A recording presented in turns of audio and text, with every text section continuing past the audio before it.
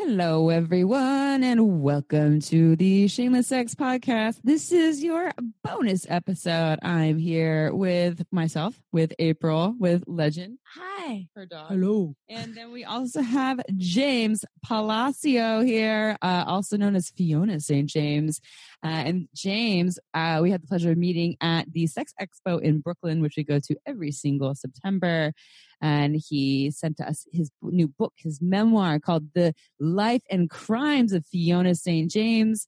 And he is here to tell us all about his life, all the adventures he's been on as an escort. He's also done erotic massage and massage work. He has also done drag, and hence the name Fiona St. James. And he'll talk a little more about how he got into that. So before we dive in, I will also read you the bio so you know a little more about James Palacio. Born and raised in New York City, this Spanish and Italian Bronx-born native entered the world of female impersonating and escorting in the 90s. His drag persona, Fiona St. James, has experienced success in nightclubs worldwide, as well as being the 15th elected and still the only Latina empress of the Imperial Court of New York. He's appeared in film on To Wong Foo, Thanks for Everything, Julie Newmar, love that movie, Stonewall, Ugly Betty, and Orange is the New Black. And his most memorable role was playing the resident prison tranny bitch on the hit HBO series Oz for 5 of the 6 seasons. Love it. His adventures in drag and escorting inspired him to write his memoirs, where he shared stories about pushing boundaries and raising eyebrows sexually, professionally, and personally with no shame for over 30 years. To learn more, visit FionaStJames.com. That's FionaStJames.com. Welcome, James, aka Fiona. We love having you on the show. Hola, James. Hey, gals. Thank you so much for having me. I'm so excited to be here. Yay. Yeah, we're excited to have you here, and our listeners love everything from learning to hearing real life experiences in the realms of sexuality, especially in worlds that they might not be immersed in themselves. So can you tell our listeners, I know you have a whole memoir on this, but just a little bit about your journey, about how you got into the world of escorting drag and to the life that you're in today. Well, the interesting part with that was it was never anything that I even thought I wanted to do. But, growing up in New York City, Hollywood always glamorizes prostitution. So I remember being a child and, seeing these movies with high-class escorts and mink coats and limousines. And it just kind of was appealing to me because, who doesn't like material things, right? So at the age of 20, I was home and I was looking at the back of the Village Voice and I saw an ad for an escort agency. And I thought, I believe that everyone should try everything at least once in life.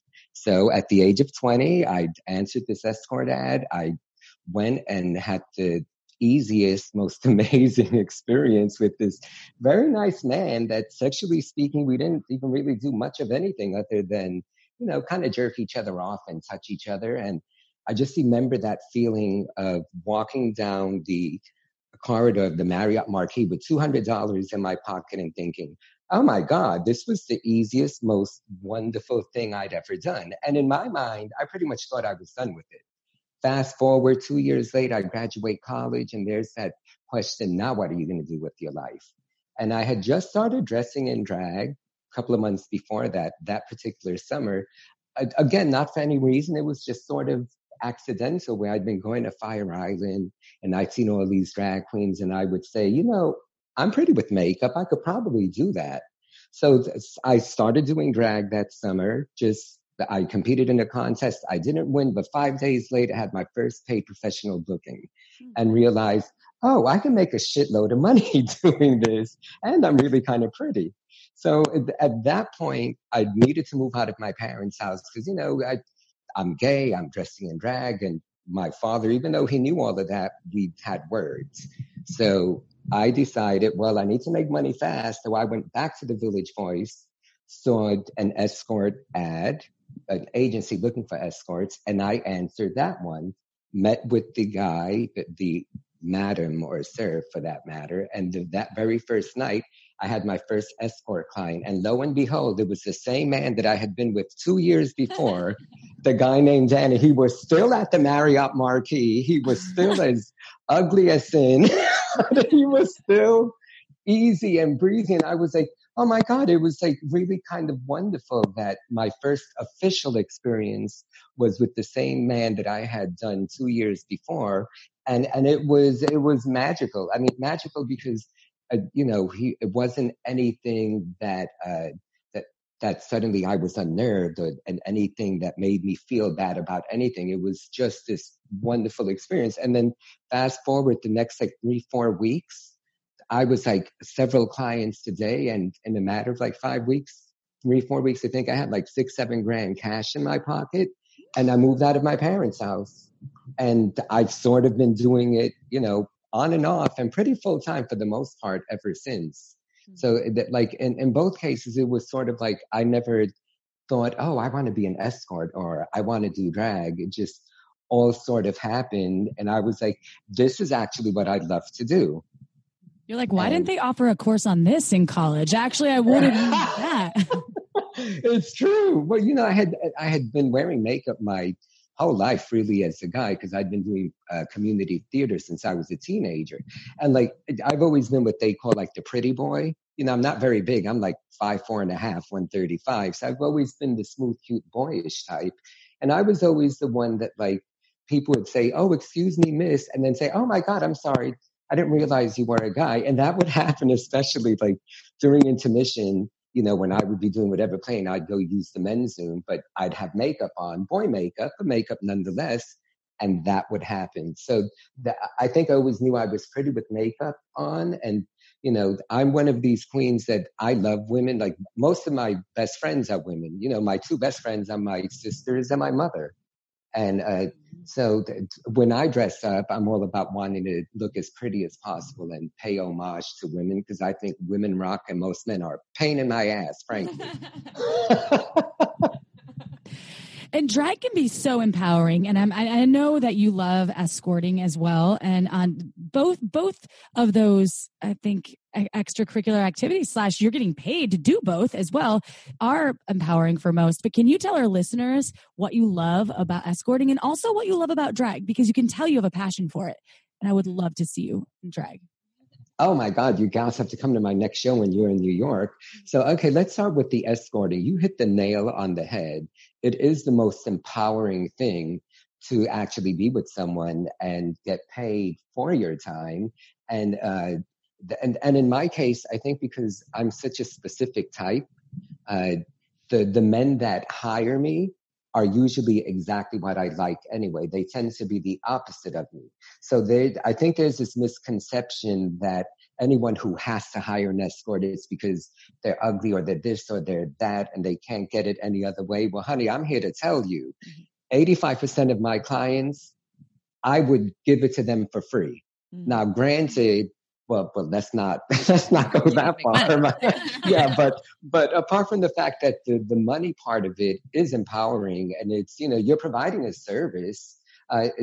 I've been fortunate where, I've never had my life in danger. I've never had any client try to stiff me or like not pay me. And like some of the hottest men I have been with have paid me. And some of the hottest sex I've had have been with clients. So to me, I'm kind of having my cake and eating it too, or having my cake and they're eating me too, usually. Because I am, after all, a bottom, in case you didn't figure that out. And for you listeners who don't know the whole terminology of top, bottom, let me educate you. The top is the one that does the fucking, if I'm allowed to say the doer. Yeah. Yes, and the bottom is the receiver. Mm-hmm. So as the receiver, I'm fortunate that 9 out of 10 escort clients I would probably do anyway. Mm-hmm. And in terms of my massage work, I would say about 75% of my clients are massage calls. Mm-hmm. So, and to me, that's almost a little easier because I do give you a legitimate massage. I mean, I have my massage table and everything, just, the last 10 minutes, turn over, and then, happy ending. Who doesn't love a happy ending, right? Me and Walt Disney are tight, I've always said. Yeah. So, and so I do that, but honestly, like, whatever they want, I'm going to do. So for me, I love it because it's me providing therapy, for lack of a better term. Like, I feel escort work is like doing sex therapy. And, you know, and also in my case, I hate to say this, but 95% of my clients identify as straight married men. And the unfortunate reality is that I think too many people, after they get married, think that means, okay, now we don't have to have sex. So, you know, I hear this from my clients all the time, where their wives don't necessarily put out, which I'm like, okay, well, better for me, because then they come at me and I get to make money.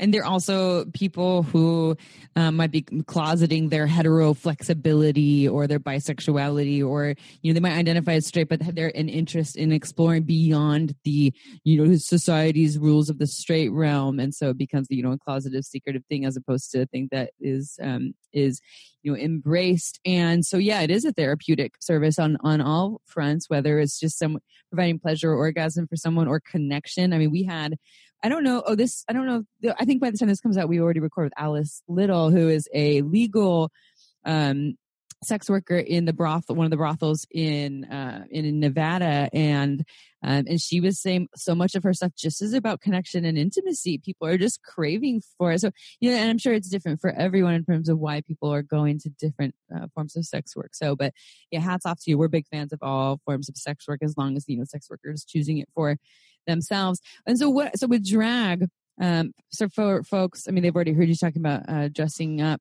in clothing that is a female impersonation, I guess. And can you tell us, this is what it feels like to do drag? Like, I know you said that you love wearing the makeup and that whole thing, but you've done film and other aspects of acting and showbiz, but what does it feel like to go and do drag? Well, you know what? The most amazing thing with that is, I think any evolved human being should embrace both their masculine and feminine side. So for me, I feel like the fact that I dress up makes me that much more complete as just a human being who, you know, who embraces both sides of me. Honey, I'm not the butchest thing on the planet. I admit that. But it's okay. I don't have to be, because, you know, the whole drag thing it's really just a further extension of who I am. So, but it enables me to go that extra mile, you know, because you're wearing all of the hair, the makeup, the wigs, and, you know, I get to embrace that part of me and, you know, be a little more exaggerated or be a little more out there, adventurous. You know, and it kind of ties in with the whole sexual side of me, because, you know, I'm the hugest flirt you'll ever meet as a guy, but when I'm in drag, honey, it's like 10 times that much. But, you know, so I enjoy that part of it. You know, my persona in drag has always been a bit provocative and sexual anyway. And so, you know, I'm not one of these queens that like wants to be all regal and, you know, I want to wear like the slinkiest thing with taste. But, you know, I got curves. And if you're a beautiful woman, even if you're dressing as a woman, why not show off what you have? So, you know, the love of it for me is being able to embrace that part of me. And as I said before, paying homage to women, because, you know, that I'm much more of a fan of women in terms of just like friends and, you know, having in my life, the majority of my closest friends are female. You know, sometimes with queens, they could either, you know, there's a little bit of competition there, which I don't believe in competition. I think the planet is big enough for everyone to be fierce and fabulous. So if you're amazing, I'm happy for you. But don't hate a bitch just because she is too. Because that's what some people do. I want to get a shirt that says that. Don't hate a bitch because she is too. Yeah. I like that. I love that. And so for our listeners, listen, I'm not going to define this perfectly because there's some terminology. People are like, okay, what's the difference between, you know, a trans woman and someone in drag and someone who's cross-dressing too. And so drag for you, you know, a trans woman or trans person, transgender individual is someone that feels that their gender identity doesn't match with the sex that they were assigned to at birth, or the, you know, the body that they might be in. And so this is a gender identity thing. You know, cross-dressing is someone who might like to wear, and I'm not going to say all this perfectly, but cross-dressing is someone who might like to wear clothing of what is not the gender, I'm not going to say this perfectly, but the gender that they were assigned in at birth. And So it's more, and maybe you can define it. And then drag is something more, that's the performance that you take on? Correct. Yeah, because I mean, I do it for performance reasons. You know, to me, it was, and also because, you know, I come from a theatrical background. So, and I was a trained dancer, and like all the years that I've done drag, most of the time, all of the shows that I did, I always had backup dancers. So like everything would be staged. You know, I knew the words. You know, there's nothing worse than seeing a drag queen go on stage and they don't even know what the hell they're saying. And they're just moving their mouths. That to me, I don't understand. There's some of that out there. I don't know if so much these days, but back then that was a little more prevalent. So for me, it was definitely about performance reasons. And, you know, when you're in drag, what ends up happening is I would get hit on a lot by straight guys who would then want to take me home. And the whole thing with me was it was never really a sexual thing for me. It was always where, okay, once the show is over, I want to go home and take all this shit off and be the cute gay guy that I am. But, you know, I have had it happen where I've had a couple of clients who met me as James, or as my escort name, Bobby, is because Robert is my middle name. So I like to keep it real. So I was like, I'm going to be Bobby St. James and Fiona St. James, and I'm in drag, because then at least the James is my name, the Bobby is my middle name. So it just kept it all a little real. And then the whole saint part was just the irony of it all, because I'm so not a saint. And I've always said, if being on my knees makes me religious, I ought to be a saint. So, and that's why. A t-shirt that says that too. Yeah. And that's why I added the saint to my name, for that exact reason. But so what I was going to say before was that the sexual part of me, I mean, I have two really amazing drag sex stories that I could dive into now if you want to hear them. Yes, that was one of our questions that we wanted to ask you. Yeah, so the whole top bottom thing, obviously I'm a bottom. When I dress as a woman, you treat me like a woman. And a woman usually is not the one doing the fucking, because she doesn't have a penis. But I had an escort client as Bobby, who then was like, you're really pretty. Do you ever dress up? And I just started dressing up, and I was like, yeah. So the next time he saw me, he made it very specific that he wanted to see me dressed in drag. So I looked amazing. I had this beautiful dress on, the hair, the makeup, the whole bit. And this man was like 6'2", 200 pounds, built like a shit brick house, beautiful cock, just exactly what I love. You know, I like a hunky built man. If you're going to be with me, look like a man, for God's sakes. And this man looked like this hot man. And then before I knew it, he wanted me to penetrate him. And I was like, huh? Like, I was so looking forward to him doing me. And lo and behold, I was so turned on by him that was the first time ever in my life that I was the one who was the top. So go figure that it took me to dress as a woman to finally play the part of a man with a man, which I just kind of thought was, that's a bit ironic. And that doesn't happen very often because, you know, it's not my natural inclination. So I have to truly be turned on by someone to do that. And this man was exactly what I liked. And, you know, that kind of holds true with a lot of my clients. A lot of them, I'm like, wow, you're like really hot in my opinion. And, you know, because they are the opposite of me, and the opposite of me is what I like sexually. So, you know, but like I said before, you just got to look at me. And usually if you like me, you're not some bottom looking for a top and thinking that that's what I am. I love how you didn't get stuck in your own story of I'm a bottom, I can't do this, and you took charge. So really, that's amazing. Well, and part of that also is, you know, the money turns you on. It caught me off guard, but you know, guess if someone turns you on that much, then I'm like, I guess I'm a little more versatile than I thought. And yeah, and then the other like fun story that I have with drag and escorting is that I've been known for dressing as Marilyn Monroe since I started doing drag, which was 1987 actually. So it's been a number of years. I had this client, it was a referral through a friend who wanted to hire me as Marilyn Monroe. So I went in the 7-year-itch dress, went to the Waldorf Astoria, you know, and this man, again, he was like hot, big, nice cock, beautiful body, but he was a bit of a bad drunk and like nothing happened. I became like his therapist, you know, sat there and he was like crying because like his wife and his son. And I'm not going to get into that because it was all a little sad, but I was there for him. And he kind of like passed out, but paid me my $500 first. So I got my money. So there I am in the 7-year itch dress. An hour later, he like passes out, and so I leave the Waldorf. I come out of the elevator, and the Waldorf Astoria has that long ass hallway before you get to the stairs. So I'm there with $500 with my dressed the way I was. And I kind of felt that someone was looking at me, and I turned back, and it was the security guy with the coily thing in his ear. I didn't think anything of it. I looked back, and the man's walking towards me.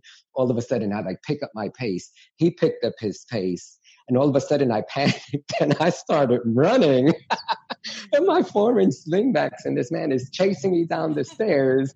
It's out of the Waldorf Astoria, and I wasn't exactly sure why I was even running. All I know is I jumped into the cab and said, "Go!" And the cab takes off and hits some red light, and the man literally came running up to the cab. Oh, no. And at that point, the light turned green and the cab took off. And I'm such a brazen bitch that the client, right before I left, said, "Will you come back tomorrow night dressed the same exact way?" Which I did. You did? I sure did, because I was like $500 later. And this man, Dave was his name, so you get a visual feel. So Dave hired me like once or twice a month for like the next 3-4 years. Like this man like paid my rent basically and furnished my apartment. And the sad part is we never like did anything. I was literally like his therapist. I'd go, we'd order room service, we would talk. He would maybe be kissed a little, but I was like, it's the easiest $500 that I ever made. I almost felt a little guilty taking his money because I'm like, we're really not doing anything, but honey, I'm a lot of things, but I ain't dumb. You were making more than the actual therapists do out there. Business therapist. Yeah. I really was, but it was great. But being chased out of the Waldorf Astoria, I think, was one of my proudest moments. I got chased out of the Waldorf Astoria in my 4-inch heels, and so you went back to the Waldorf Astoria again in the same outfit. And did you ever see the security guard? Do you know? No, thank God. But I was on the lookout for him. And then he just heard how great you are. Yeah, and he was like, wait, where are you going? Wait, I want to hire you too. Well, and I think as an example of that client too, again, like not everyone's hiring to have sex. It might just be to have an experience of being close to someone when they don't have access to that, or as close to someone where there isn't pressure for them to be a certain way or to show up a certain way, or, whatever the reason is. It's so dynamic and so diverse in terms of what people are looking for and what they need. So again, I think I love that you highlighted that. I'm sure that your book probably highlights. I mean, it's a whole book, and I'm already in 20-something pages and already heard a number of stories in there, but you have some wild adventures in there, don't you? Yes, I do. And the ones I've told you so far are just the ones I've been paid for. The ones where I haven't been paid are probably even a little crazier. I mean, I've kind of been out there. Like I say early on in my book, if I had to calculate the amount of men that I've been with for free and the amount of men that have paid me, I'd need a small third world nation to raise both their hands just to have enough fingers to count on, because it's a big Well, I mean, I'm sure like that's awesome. You wear it proud, and I'm sure there's a lot of happy people out there that have had your services and that didn't realize you also have services to offer and didn't pay for it, and they're probably stoked too. They're like, "Oh wow, this person really knows what they're doing." Yeah, they're lucky, huh? Yeah, right. What about your dating life? Is it easy for folks that you meet to understand what you do and to accept that, or is it challenging? Can you talk to us a little bit about that? Yeah, no, it's not easy at all, frankly. I mean, it's a little easier now, but I remember like being in my 20s and when I was like really at the height of like dressing in drag and doing all of these club gigs, where like if I heard one more man say to me, "What am I supposed to tell my friends, that I'm dating a drag queen?" And I'm like, no, you tell your friends that you're dating an actor who happens to be an actress, who happens to be talented. But, there's such a stigma that goes with that, or like, or the fact that I would get paid, whether it was massage work or escort work. It's like, everyone loves that about you, but no one wants to date someone who does that. or because, there's, in their mind, I guess there's a stigma about it. So in my dating world, I mean, the truth of the matter is I have not had great luck. The longest relationships are usually like 6 months to a year. None of them have ever been technically monogamous. I think that's a little harder in the gay world. Even the guys that claim that they want to be, when all is said and done, they're usually not. Now, the irony with me is when it comes to that, I am a bit old fashioned when it comes to sex. I think the man should pay for it. No, I'm kidding. No, in my dating world, I am old fashioned where, like, if I meet someone and if I like you, I tend to just have eyes for you. I almost instinctively go to that. But, I can separate the fact that someone is a client and paying me and then someone else I'm actually dating. But most guys, they don't want to date someone who is in the, sex worker world. Or the flip side to that is they get off on that. And then I always get these tops that suddenly, because I do that, they want to date you and then they want you to be okay with all of their friends having their way with you. And I'm like, well, that's cute too, but like, are they paying me? Because so it's sort of like, so when all is said and done, so long as I look good and there's a bitch out there with money that wants to pay me, even if I don't need the money, I can always think of something to buy. So I will take the money. I feel your pain there. There's always something to buy. Seasons change, so I always need the newest thing. Sometimes that's a problem. Amy's helping me with my shopping problem, James. I always say whoever says money doesn't buy you happiness doesn't know where to shop. Yeah, I know. It's like, what's wrong with being a billionaire? Nothing. No, nothing. Absolutely nothing is wrong. Well, until people, only love you for your money in that case. And I mean, that definitely just is. Pay them. Look at how you could pay James. I'd be like super happy to pay someone that's this free and fun. To be my friend when I have billions. So yeah, that's true. You could pay people, and also there's people like James who are actually good, wonderful humans here that I am enjoying his company here. But yes, money can make things much easier, and especially if you're doing it in an empowered way where you fucking love your job and love what you're doing, and you're doing really good things for people. You're helping people. Can I also say something that might not be super, I don't know, in line with what a lot of folks think? There's a lot of people out there that are in relationships, solid marriages, that one person doesn't work and is free of doing anything and gets like an allowance. It's its own form of sex work. And I always think that. So it's like, you're just out with it and being open and you're like, I'm making money this way and it's amazing. And some folks are in a solid partnership marriage, whatever that looks like. And it's the same thing and just wrapped in a different box. I have always said that. I've always said, you know what? Life is one big call and we are all pawns and we're prostitutes in this game we call life. Because guess what? You could sit here and have a Monday through Friday 9 to 5 and go work for the big white man and he's paying you for your time. Or you can do what you just said. You could be in a marriage and be the housewife or house husband who technically is not going out there and getting paid for what they're doing, but you're being supported. So nothing in life is free. Least of all me, usually. Nope. Yeah, not you. I mean, I would rather suck a nice man's dick that I chose as opposed to the man's dick. Okay. Exactly, girl. And I had a tonsillectomy 10 years ago just to improve those. Oh, you did. Nice. Maybe I was. Maybe that's the April's. Like, what's her? You have? Was it TMJ or like a? I have TMJ. I have a lot. Maybe if I would have done the tonsil removal surgery as they wanted me to, but I was like, I need these tonsils. Or maybe break your jaw. Yeah, maybe I could break my jaw, take my tonsils out, and then I could actually deep throat. Oh, see, I love that. Well, I mean, I was always good at that anyway, but 10 years ago, like suddenly in my 20s, I would always get strep throat. And I call that occupational hazard because that's when that was when I was in the height of like really turning a lot of tricks. But then I was fine for like 20 years. But then 10 years ago, it started happening again. And I was like, I want these shits out. And I said to my doctor, I need a tonsillectomy. And he said, why? To which I responded, I need more headroom. Did he know what you were talking about? Yeah. Oh, yeah, because my doctor's totally gay. And I said, no, seriously, I keep getting strep throat. And I had them out like 3 months ago. And suddenly I'm like, wow, I thought I was good before. I'm really good now. Oh yeah. I love it. Well, I'm sure you talk about some of these fun adventures in your book, but can you tell people where they can buy your book and because you sent us a copy and I can't wait to read it. It's a memoir of sorts. And can you just tell us more about it and where they can find it? Yeah. Okay, so being born in the Bronx, and I knew I was gay from the second I was born. I was like picked on, called faggot, bullied, but I was like, fuck you.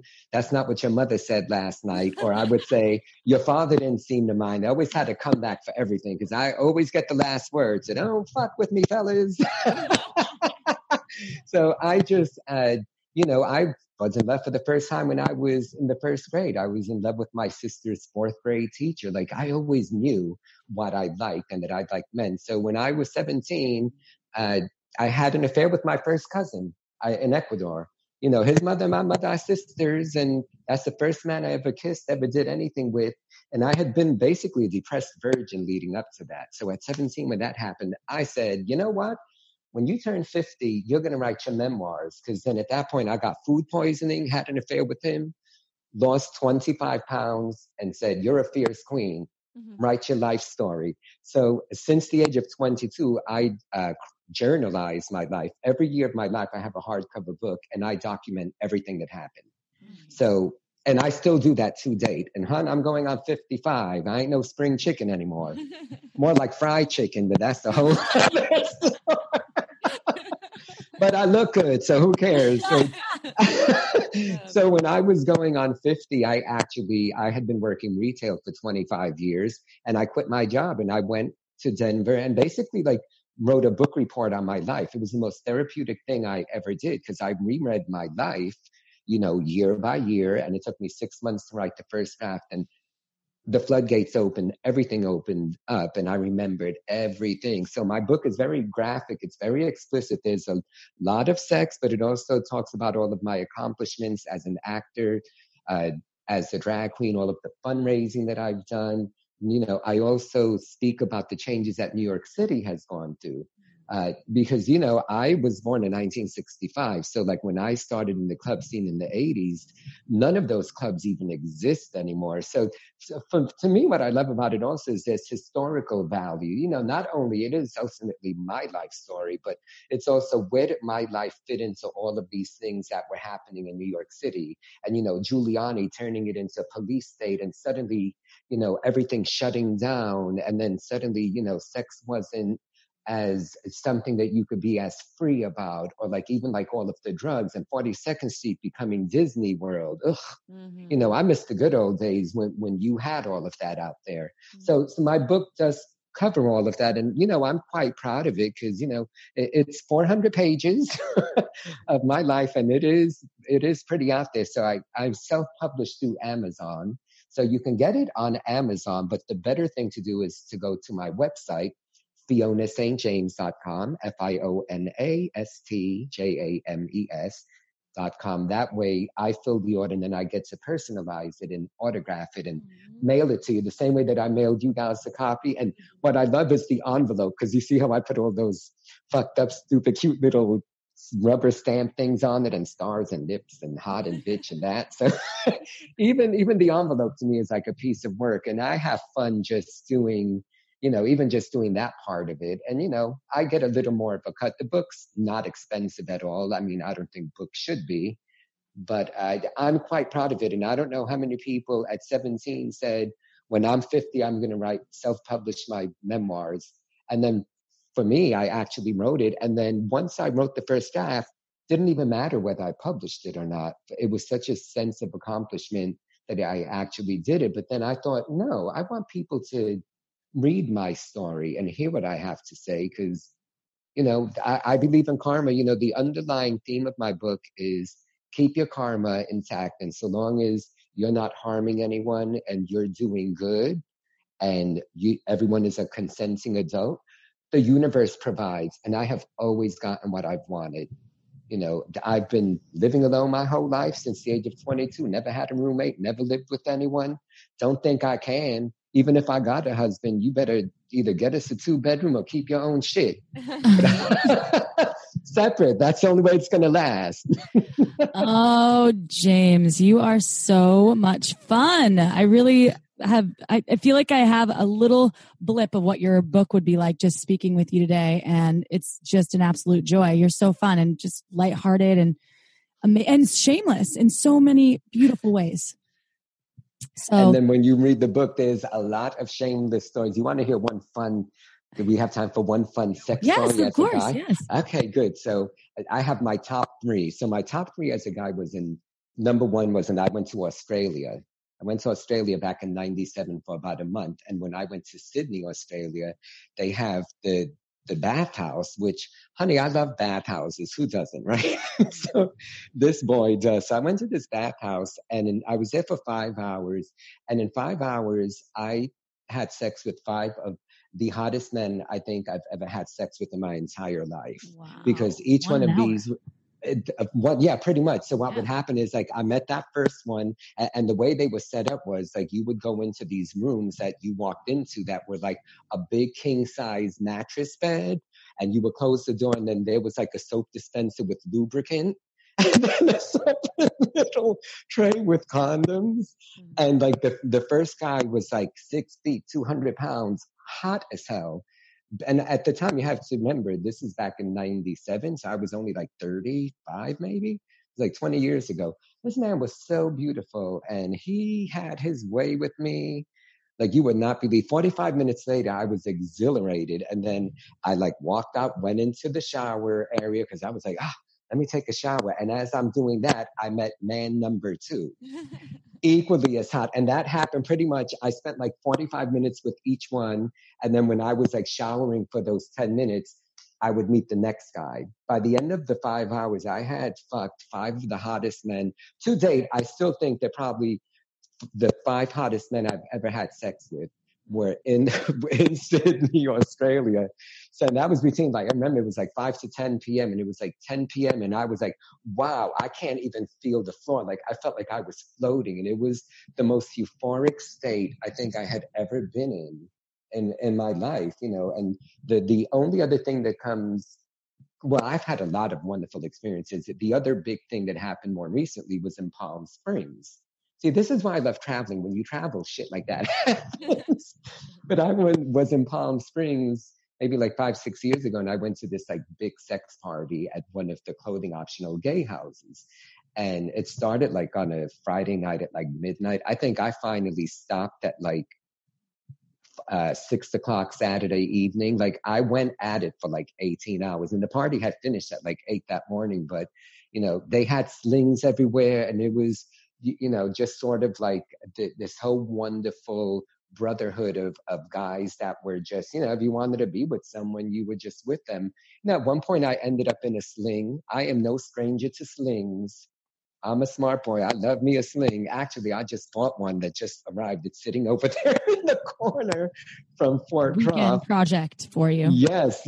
But that particular time in Palm Springs, you know, I did end up in this sling. And it's interesting because when you're a bottom, you really are in control. Like, I think so many people think that, oh, if you're a bottom, and especially a bottom in a sling, then people do whatever they want. That's not the way it works. The bottom is always in control, because if you don't want someone to do anything to you, or do you, they're not going to. So even being in that vulnerable position with your legs up in the air and spread, you can kind of pick and choose who you want. You know, no one's just going to go up there, at least not when I'm in there. Maybe some guys are like that, but I'm a little, again, old-fashioned that way. Honey, I love a cock, but I want to see what it's attached to. You know, don't do me from behind where I can't even see what you look like. It's a bit detached. You need a website page just for all your like hashtag sayings. Yeah, get the t-shirt, and then, honey, but I think that you have great stories. And I think that folks out there, if you want more juicy James stories, go get his book.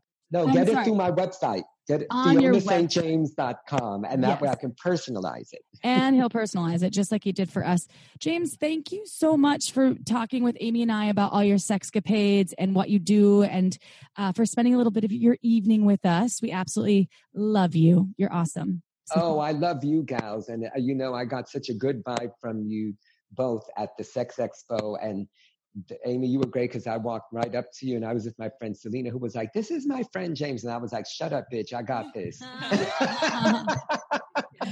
Well, and you guys were wonderful. So thank you for having me on. Thank you, love. And to all of our listeners out there, thank you so much for being part of this shameless sex revolution. We love you so much. Ciao for now. Bye, ladies. Thanks for tuning in, guys and gals. Mwah. Don't forget to head on over to our website at shamelesssex.com for more. And for 15% off of some of our favorite sex toys, use coupon code SHAMELESSPP in all caps at purepleasureshop.com.